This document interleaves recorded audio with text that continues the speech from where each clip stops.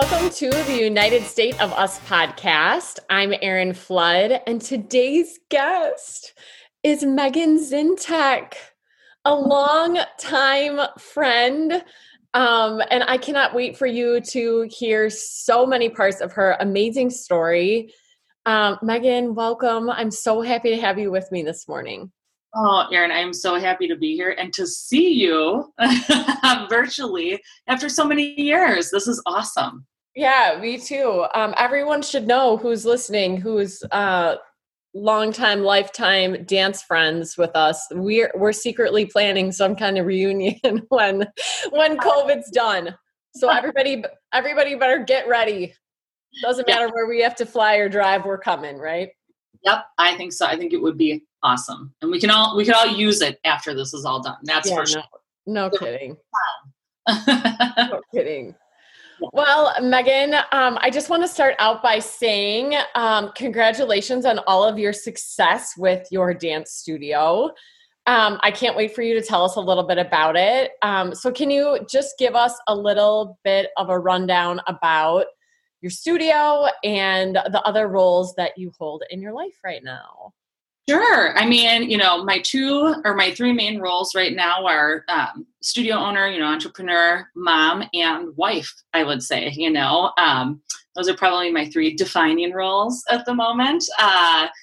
But yeah, it's been quite the journey getting here. The dance studio is my first baby, I always say.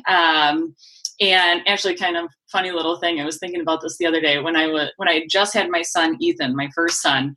Somebody was talking to me and they were asking me, "Oh, how many kids do you have?" And I said 400 because I associated the dance studio so much and my kids at the dance studio so much as a part of who I was in my life. And I do, I feel as close to those kids and as maternal to them as if they were my own. So kind of funny. But other than that, I have two beautiful boys. Ethan is 2.5. Noah is 5 months, just turned 5 months the other day. And I've been happily married to my husband for 4 years, which isn't that long, but it's still really great. Yeah. Good. Yes. When I had my own classroom, I always felt that way too. And even when I was a principal, I remember at graduation, when I had to give the commencement address, I said, I was at a basketball game watching kids play basketball, and a parent behind me, I was like so into the game and probably a little overeager cheering fan, as I tend to be. Uh-huh. And this dad was like, "Gosh, Erin, they're not even your kids." And I thought, "Oh, but they are my kids. They are my kids." So I love to hear just that attitude from another educator. Yeah, absolutely. I think unless you are really in the classroom teaching, and because you see these kids so much, it's hard to not think of them that way, when you get to know them like that and stuff. So yeah. Yes. Okay. Anyway, back to the show. So I always start by asking people, before you held all of those roles, who were you before you were a dance teacher or a dance company owner and a wife and a mother? Oh, what was life like before all of that? It's hard to remember. No, I think outside of all this, certainly being a business owner and a mom has changed me. And I think for the better. But before all of that, I would say I was a pretty free spirit. I was a social butterfly, like to have my social calendar booked up, do fun things with friends and family whenever I could. I loved traveling. I still traveled with the boys. Obviously, that's been put on hold this year. No traveling yet. But, that's something that my husband and I certainly want to get back to when it's safe for us to travel again with our family. But I love traveling. Before I was with my husband, I loved traveling on my own. Seeing the world and doing things on my time schedule was just awesome for me. And then I'm also a big music lover. Loved going to concerts, the freedom of dancing when you're at concerts, in an unrestricted way, because dance was such a big part of my life, but that was just a fun place to go and kind of be free with it. I'm also a big foodie. So, I I promote health and wellness, and at the same time, I love to indulge when I love to indulge, So food has actually been a very big part of my life. I love entertaining and having people over. That's followed me into my roles as studio owner and mom and stuff. My husband and I still love throwing dinner parties. But yeah, food has been a big part of my life. And I think that actually stems from my mom. My mom was a big foodie, loved to cook, and really, really ingrained that in my sister and I. So my sister and I, we connect all the time through food. And I come from a big Italian family. So food is just central. I mean, like, we'd visit my Nana, and my Nana would be like, "Are you hungry?" And we'd say, "No, we're okay." She'd go, "Okay, I'll make you a sandwich." That's like part of our life. So I think kind of, some of that certainly has played into my roles now. But I would say probably just a little bit more of free spirit before all of that. Yeah, I mean, we had our going to see Dave Matthews Band at Alpine Valley days, and yes, that's right. It's so fun. I'm like, someday I'll get back there. Yes, and I know we're going to talk about your mom in a little bit, but you say that about her, I would get so excited. So if people don't know, Megan and I not only danced in a dance company together, but we also went to high school together, and we're on our high school dance team together. And when you, what? You were my captain. Yeah. Oh gosh. Yeah. Mm-hmm. When it would be your turn to host the pregame dinner, mm-hmm. I mean, we would be so jacked for your mom and the feast she would make for us. And she would have those little cheesecake squares. Do you remember we all ate those cheesecake squares? And we were like, these are phenomenal. Yes. Oh my gosh. Yes. Oh, she was amazing. I can still feel her hugs. Oh, yeah. Amazing. I forgot about that, Erin. That's amazing that you remember that. That's right. We would do that. Yeah. Yeah. And we would be so excited because it was the best. It was the best. Yeah. Okay. So talk to us a little bit about the birth of your first child, your studio. I spent some time, as I was telling you before we started recording, talking to Kate Moody about Liberty Dance Center, and we heard about how that evolved. But I'm always interested in kind of the mental games that you have to play with yourself in order to gain the confidence to go from working for someone to working for yourself. So if you don't mind just telling us a little bit about the birth of your studio, and about how kind of mentally you were able to prepare for what you were taking on. Yeah, absolutely. So, it's interesting because people ask me a lot, about this journey into owning my own business and opening a dance studio. So I started assistant teaching at our old alma mater, AOD, when I was in 7th grade and fell in love with teaching. And I taught every year as an assistant teacher and a teacher. I mean, since then, for my entire life, except for my first year in college. I took a year off, missed it, ended up going back. So when I was really young, in middle school, I had actually thought, I want to own my own dance studio someday. So it was kind of a childhood dream. Well, then, I grew up, I started going through high school and things like that. And, you start to get feedback from other people about what you should do with your life. And I'm saying should do in quotations, what's kind of acceptable or the social norm. So that dream started to go away a little bit, but I knew that I loved dance, and I knew how much dance fed my soul and how important it was for me, for my growth as a human being. And I knew I wanted to implement it somehow in my life. So out of high school, I went to Madison, and I decided that I was going to double major in dance and psychology and do something with movement therapy. But I took a dance class there, and it was not my favorite, just wasn't my cup of tea, that program. And then I took a psychology class, and I hated it. Now, I do have to admit that was a 7:30 a.m. lecture, and that may have had something to do with why I disliked psychology. But I kind of felt like I lost my way for a little bit that first year. I wasn't teaching dance, I just wasn't immersed in it as much as I had been. And I didn't really know what I wanted to do. And I also knew myself well enough to know, I just can't go to school and take gen eds and hope I figure it out. I'm not that type of person. So I decided that I was going to take a couple years off, kind of work, figure out what I was going to do. And then I'd go back to school or take a year off, whatever it was, much to the, what would you say, chagrin of my parents. Yeah. You know what I mean? They were not thrilled about that. And they were convinced that I would not go back to school. And I'm like, no, but I do. It's nice when people tell me I can't do something because it makes me want to do it that much more. So I was like, I will prove to you guys that I'm going to go back. But, Megan, I'm not going to lie. I think we left off, like the last time we really hung out was maybe in somewhat of a rebellious phase of yours and maybe of mine. So I'm with you. Okay. Yeah. Carry on. Yep, exactly. So I took those couple years off and I actually got a job teaching at a dance studio that had just opened up. So I was able to see this studio built from the ground up. And so having that experience was kind of like, oh, I had this childhood dream and like, I think I could do this, and it was a good learning experience to see like what worked, what didn't work. I really think, and I've always said like the what didn't work has been invaluable in my life to kind of learn from somebody else's mistakes instead of having to make those right away. I've made plenty of mistakes in my life and with my business. But some of those lessons that I got to learn before I opened my own studio were really invaluable. So I saw the studio built from the ground up and I really realized like once I was in there teaching and choreographing again, I was like, this is what I want to do. Like this drives me to get up in the morning.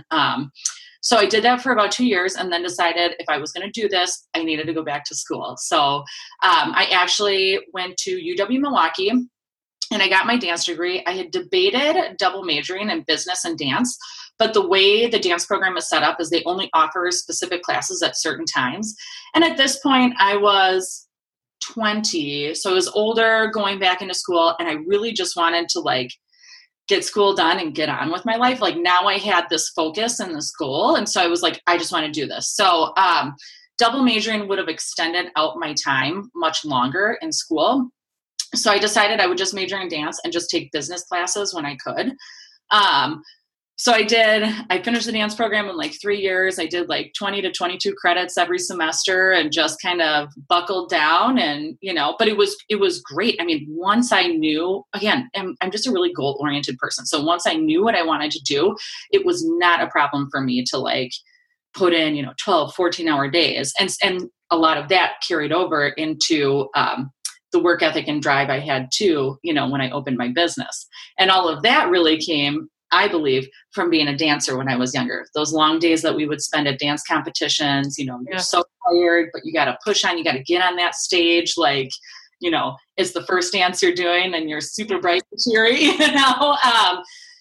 those lessons have just kind of continued to compound and build. And I think really were the backbone for driving me when I finally opened my own business. So out of college, I worked for a couple years because I had to save money, obviously, to open the studio. And then, it's kind of funny. So I knew that was my goal and my dream, but it is a scary thing to open your own business, and after a couple years, I really, really started to look for where I wanted to open my studio. The studio I was teaching at, I could tell things weren't going great and they were probably going to close. So I actually jumped ship early. There were some bad experiences and things going on there. And I was like, you know what? I need to focus on what my dream was. So this isn't healthy for me right now. And I started looking around, but it's funny because at that point, it was just my dad. My mom had passed away. And I came home one day and I was talking to him. And I actually had decided that I was going to open a franchise business first. I was going to do a Pure Barre studio. My cousin owns one in Michigan. And I was like, you know what? I told my dad, I'm like, I think this will be really great. I'll just learn like how to own a business and they're going to do like marketing and all of that for me. And this will be really great. And then in a couple of years, I'll open my own dance studio. And I'll never forget it. I was standing in the kitchen of his house and he looks at me and he goes, "What are you afraid of?" And I was like, "What do you mean?" He's like, "What are you afraid of? Why are you going to open this other business that you really don't have a passion for?" He's like, "What are you afraid of happening if you open your own business?" And I was like, "Oh, you're just calling me out on that, aren't you, Dad?" But how dare you? I know, I was like, he's right. This is a fear-driven decision, right? And I mean, and that's, you know, there was a little bit of like, you're right. I have to be brave. It's going to be a risk, but if I don't take this risk, I'm going to regret it for the rest of my life, but it really just made me, his question made me sit down and reflect. And I was like, yeah, all I'm doing is delaying what I really want to do for the, for the fear that I'll fail, but I'll fail even more if I never try it, fail in my own heart and my own soul. So, so then, the next few months really looked around. I kind of lucked out in the fact that the studio I was teaching at before had 2 locations. One of them is in Mequon, Wisconsin, where my studio is now.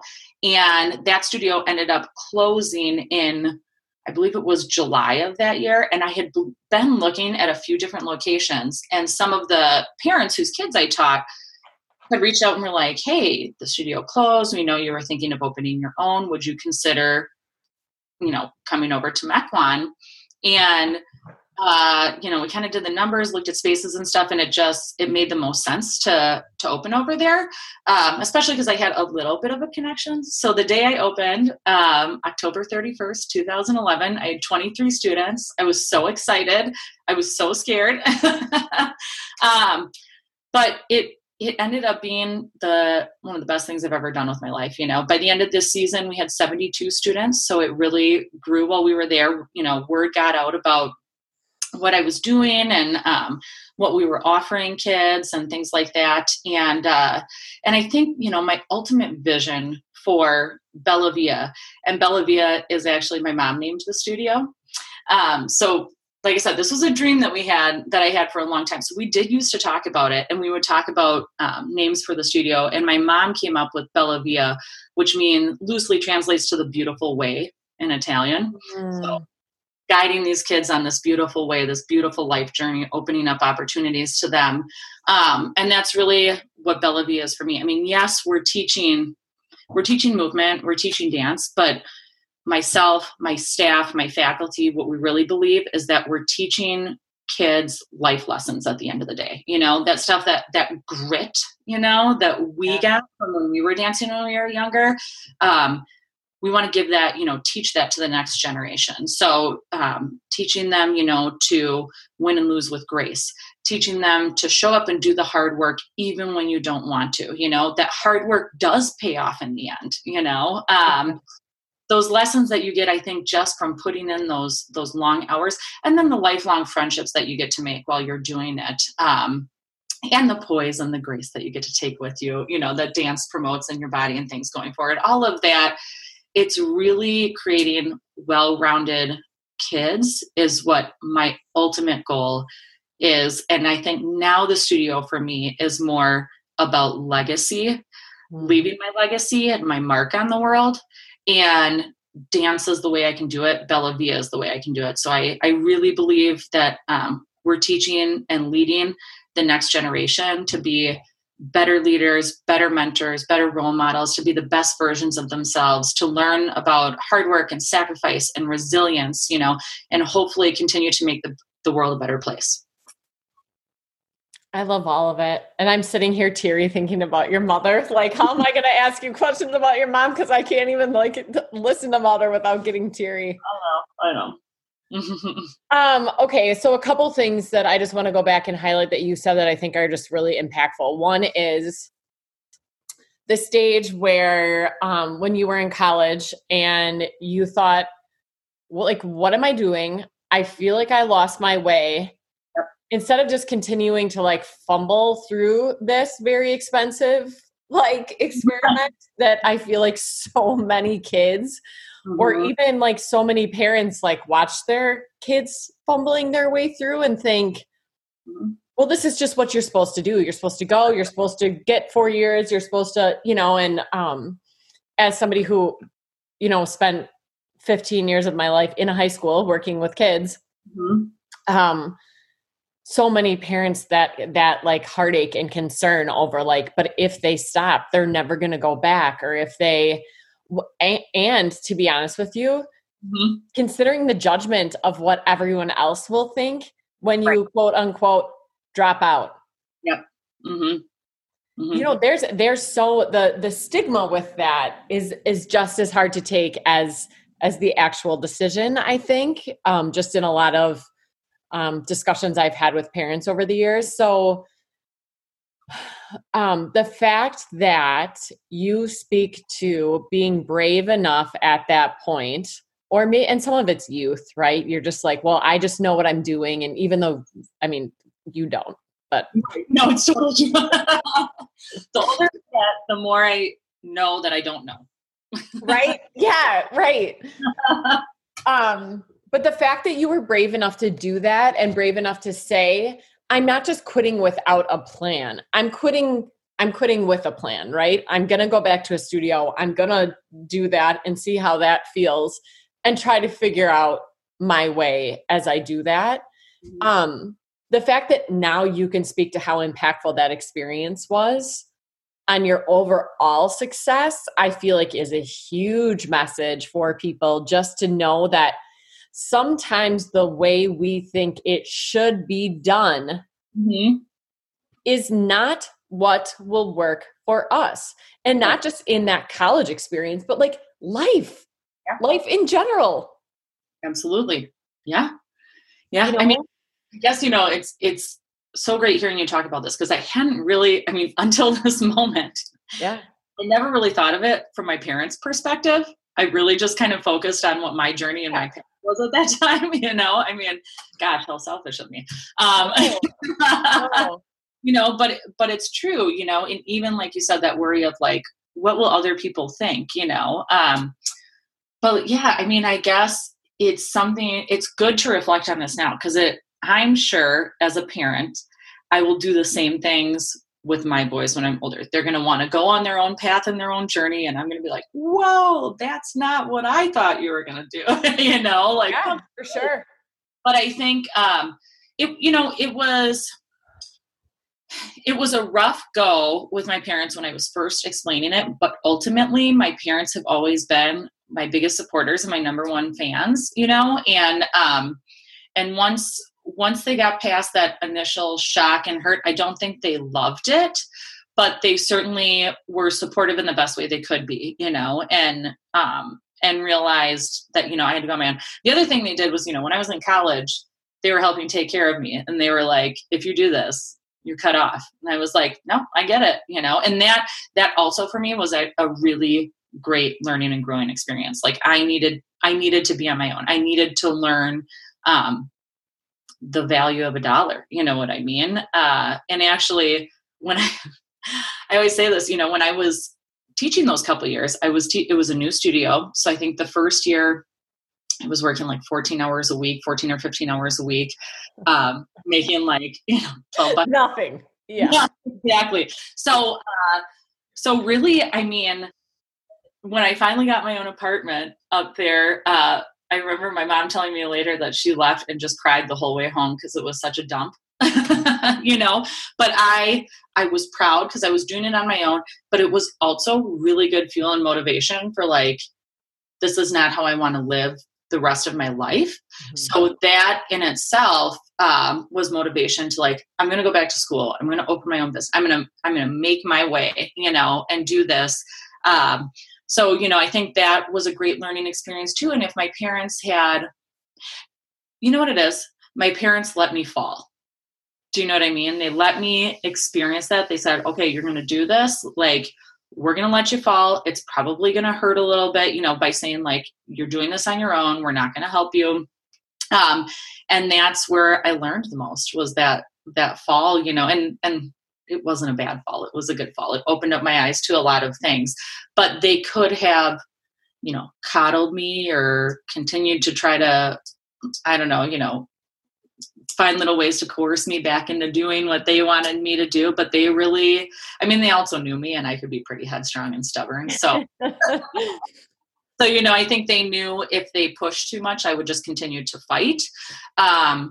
So they really let me figure that out on my own. And it really was, I think those 2 years were some of the hardest, but some of the best learning experiences of my entire life, and really molded and shaped me into who I am today.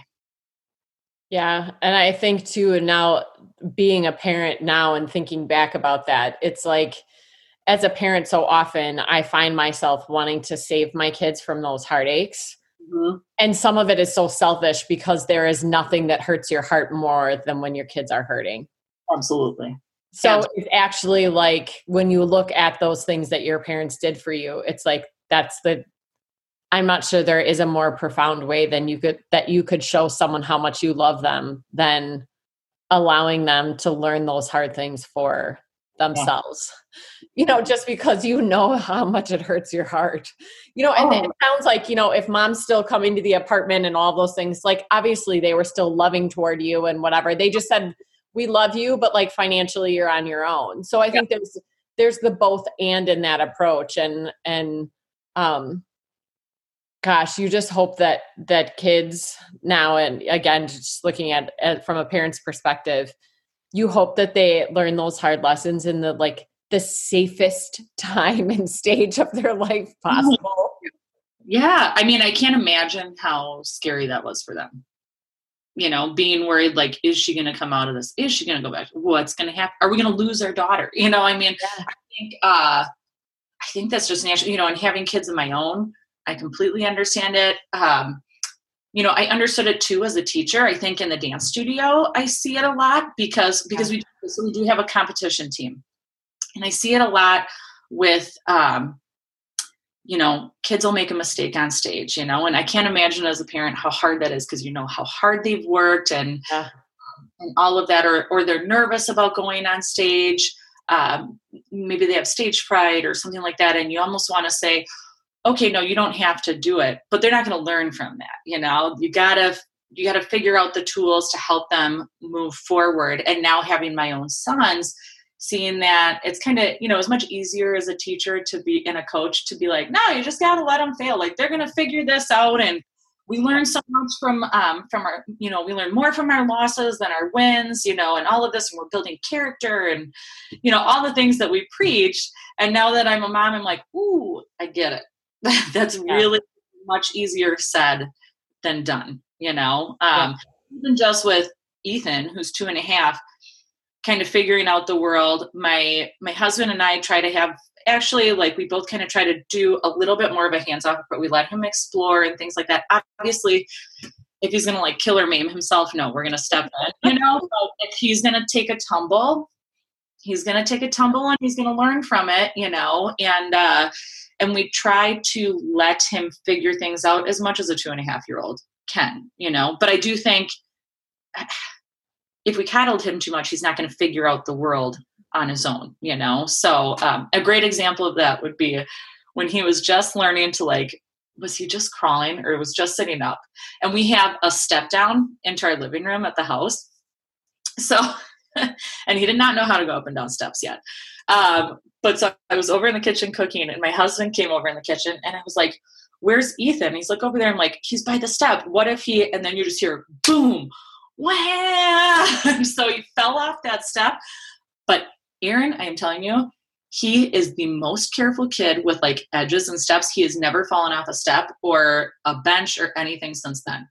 I mean, for months he would, like, if we were on a sidewalk and, it had like the little 2-inch drop to the parking lot, he would sit down about 3 feet before and scoot himself over to the bench to get down.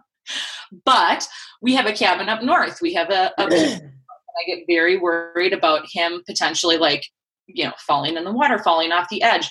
He's very, very aware of those edges and what that can mean if he misses it. So kind of a stupid little anecdote, but I mean, it's kind of one of those, he did fall. Now, did I let him fall? No, I would have ran over and grabbed him if I had been a little bit quicker, but it ended up being one of the best things because when we're, like I said, when we're up at the cabin, I know I'm still next to him all the time on the pier, but I know he's very aware of those edges and he's much more careful with it. So life lessons. Yeah. They start early. That's for sure. I've always feel like they're training us to be able to take the bigger ones that are going to be harder falls. Yeah. That's like a simple one. Exactly. Okay. So now just looking a little bit further down the line, when you had kids, so obviously you had the studio first and you had that established.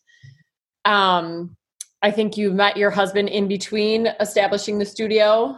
And yes, okay. So then you met your husband and then you have two boys now. Tell us about the evolution of balancing personal and professional and any like struggles or successes or ways you feel like, boy, I really got it down when I figured XYZ out. No, I do not feel like I have it figured out in any way. I mean, well, join the party. That's everyone. No, I mean, I think what I'm grateful for, so, I had I would say in my life, I really kind of put career first. I knew I wanted to build this foundation with the business before I started a family. Now, as life would have it, I met my husband the second year the studio was open. I think we had just started dating and he came to our second recital ever. And I knew on our third date, I knew I was going to marry this man. I fell in love with him instantly, but I really knew he was the right one when I met him after the recital and he was tearing up talking about how amazing it was what these kids were doing and putting themselves on stage like that. And I was like, he could not get this anymore. Like we're meant to be, So then we continued to build and grow the business together. And it was a really great evolution before I had family. I knew that, like I said, I wanted to lay this foundation. So when I did have family and kids, I could be there for my kids in the way I needed to be. And that actually kind of, it's funny how, how life works out sometimes. So I knew that I was going to build that way. So when we got married, basically what was available for us to get married in a venue that was available the first week of fall classes. So, I was like, okay, well, I had teachers co-teaching classes with me so that they could teach the first couple of weeks when we got married, went on our honeymoon, and then I could come and jump back in. And that was, it was just kind of perfect timing because the year before I had been teaching classes on my own and there were a number of times where I would get pulled out of class because I am the studio owner. There would be issues or problems and I was the one who had to deal with them. The night where I was like, okay, I got to figure out something else. There was a leak in the ceiling and the ceiling tile was getting wet. So I'm teaching class. I'm pulling a big, 14-foot ladder in. I'm climbing up and moving ceiling tiles around, like shouting down to the kids how they should be stretching. And these poor kids had to sit there for like 20 minutes while I'm digging around in the ceiling. And I was just like, this is not okay. I need somebody who can be here if I need to step out that can continue to run the class with the same professionalism that I would. These kids deserve it. The parents deserve it. So I had already kind of planned on having a teacher co-teaching with me. And then as life would have it, like I said, the wedding was when the wedding was. We went on our honeymoon. And really after that, I've always had another one of my teachers in the room with me. And then slowly we started to, I started to pull back a little bit on some hours after I had my son, Ethan. So we had Ethan a year and a half after we got married. So I was pregnant when we were starting that year. And so I had pulled back a few hours. I was still teaching quite a bit. Ethan was born in February. So I knew most of my dances were going to be done at that point and things like that. The next year I started to pull back even a little bit more. In between, I've gone and I've taught a few classes at UW-Milwaukee. They've invited me back to teach some courses there.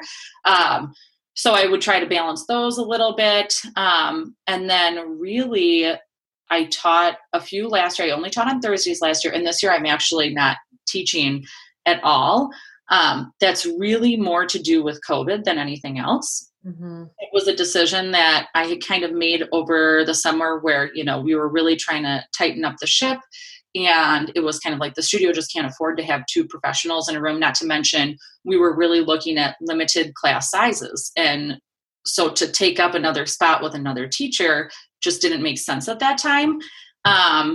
And it actually ended up being for the best, because then my son Noah was born, and we had a Down syndrome diagnosis when he was born, and I've been able to be more present with him and Ethan right now. But finding out a magical way to balance family and work, I think for me, it's just been a work in progress to get to this point of balance, and I'm still not great at it. Here's a great example of how not great at it I am. After Noah was born, this is COVID, this is a crazy time, and I didn't get a maternity leave. So I had Noah on Wednesday, and I put in a 6-hour day on Monday, and I'm working from home, which is great. But I think anybody who's working from home right now can attest to how much more of a challenge it is to separate work and personal life, and you're just kind of always working, right? It's like I spend 20 minutes here with Ethan, and then I'm doing emails, and then I feed Noah, and then I'm back doing emails, and then I'm talking to this vendor, and then I'm feeding Noah, and then I try to play with Ethan for 10 minutes, and the whole day is just like back and forth, back and forth, back and forth. And so a couple months after Noah was born, so he was 3 months old, I don't know, I realized I was getting really dizzy during the days. Okay, so I would get these really bad dizzy spells, and it progressively started to get worse and worse. And finally, one day I was in the kitchen, and I kind of had to hold on to the counter because I was getting so dizzy. And finally, I was thinking about it, and I'm like, this has been going on for 2 months. Like, this isn't, I kind of attributed it to like, oh, I must be dehydrated because I'm breastfeeding, or I must not be eating enough, because I would get up and just start working. And sometimes I wouldn't eat till noon. So I would slam water, I would, eat food, and it would just get worse throughout the afternoon. So finally, I went to see the doctors about it, and they did like a whole blood work panel, which I was really hoping that I was just like anemic and I could take an iron supplement and go away. Because when my blood panel came back normal, my sister was like, that's great. And I was like, oh, not really. It doesn't fix it. It doesn't fix it. I was like, I just want to, I don't need anything bad. Just, that's fine. That's an easy fix. So they did more. They did like an EKG and checked all this stuff. They checked it, we're asking me, we thought maybe it could be vertigo, because that does happen for some women, but it wasn't that. It was basically stress and lack of sleep, because they didn't have a maternity leave, and life is just stressful right now. And I was actually, that was the one where I was like, that's going to be the hardest one to fix, because it's that work-life balance, right? That we all struggle with normally. And now here's this like unique, crazy time in our lives that we're all going through. And how do I balance that out? And the doctor was very cute. She's like, oh, you should just tell your staff that, I work from these hours to these hours, and, don't bother me after 5 o'clock. And I'm like, I just nodded my head, and I was like, yeah, as a business owner, you can't do that. That's just, and there's a lot of joy in owning your own business. I love so much of it. I actually love the chaos and figuring things out. COVID was a challenge, but truthfully, I didn't mind it. Like, it's kind of crazy, but as scary as it was, there was a part, I tried to focus on the excitement of it, I guess. There's a lot of negatives that you can focus on. I really try to focus on silver linings in life and the positive. And there was some excitement. I mean, we were kind of reinventing the wheel and doing things from scratch. And I kind of had this zest and this energy that I hadn't felt in a couple years with creating new things at the studio. So that was kind of crazy, but it was like, well, what do I do about work-life balance now? With this, and I'm getting dizzy and all of that. And I mean, it was getting to points that I would get nervous about carrying Noah around the house. So I actually really had to make it a point to exercise, number one, and whether that was getting out and going for a walk. I was really good about that after I had Ethan. With life the way it is, and with a toddler and 2 boys, not the same. And I mean, sure, I'm chasing Ethan around, but that's not the same as 30 minutes set aside for me to take care of myself. So I'm not great at it. I do it, I would say 4 days out of the week. But I really try to find 30 minutes, whether that's, I do Beachbody, so an online workout, or if I get out and walk. And then the other thing that I started doing is Beachbody has a meditation app. It's 10 minutes a day. And I would actually say the meditation, that 10, even more than working out, that 10 minutes to just be quiet and be still has done wonders for my stress and dizziness. And those days when I'm doing that, I have no problems at all. When I start to go a little bit in between without, working out or without meditating, that dizziness starts coming, and it's just regulating those stress levels, I think, so I guess that's my only secret right now, meditation. But really what it is, 10 minutes a day. That's what I found. 10 minutes of quiet, because if I don't meditate, I also have this, I just got this thing, a prana mat. I don't know if you've heard of this. Mm-hmm. But it's awful and awesome at the same time. It's all pokey and it's supposed to be like pressure point relieving. But if I lay on that for 10 minutes a day and I just do the 10 minutes of quiet, it's the same thing as the meditation. So I've really found and the way I think of it is, I'm like, the days I don't do it, I'm like, how do I not find 10 minutes? There is 10 minutes, there is no excuse really for that. So I'm not perfect at it by any means, but I think that 10 minutes of quiet has really done wonders for me with that work-life balance a little bit. Yeah. And I think too, it's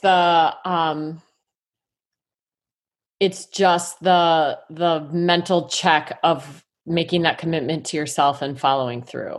Yeah. Like just showing yourself that you matter, that you value yourself. Yes, absolutely. Absolutely. And it's hard for us to do, right? And especially as like moms, I mean, we put everybody else first. That's just what we do. That's our nature, and sometimes I think it's okay. You have to be a little bit selfish. And I'm slowly kind of learning, I guess I used to be a little bit more in touch with it. And then I lost it for a couple of years, but I'm really going back to, if I don't take care of myself, I can't take care of other people. I can't take care of my family. I'm not the best mom to my kids. I'm not the best wife to my husband. I'm not the best leader to my staff. I'm not the best teacher to my students. And not that I'm going to be the best, but I'm certainly much better when I take 10 to 30 minutes a day to focus on myself. Well, totally. And too, just like I'm working hard on changing the narrative. Like, since when is taking care of yourself selfish? Do you think it's selfish when other people do it? I don't. No, I'm like, no, you really should. You really should take care of yourself. And you really, like, it's so important. Like, you got to practice what you preach. Yeah. You can't think that it applies to everybody else and that you're the exception to the rule, Yeah, it's true. But I mean, that is a great point. Because I mean, if I'm teaching my kids at dance, I'm always like, you have to take care of your bodies. You need rest. You need water. Your leg is hurting. You need to go get a massage or, see somebody. Yeah.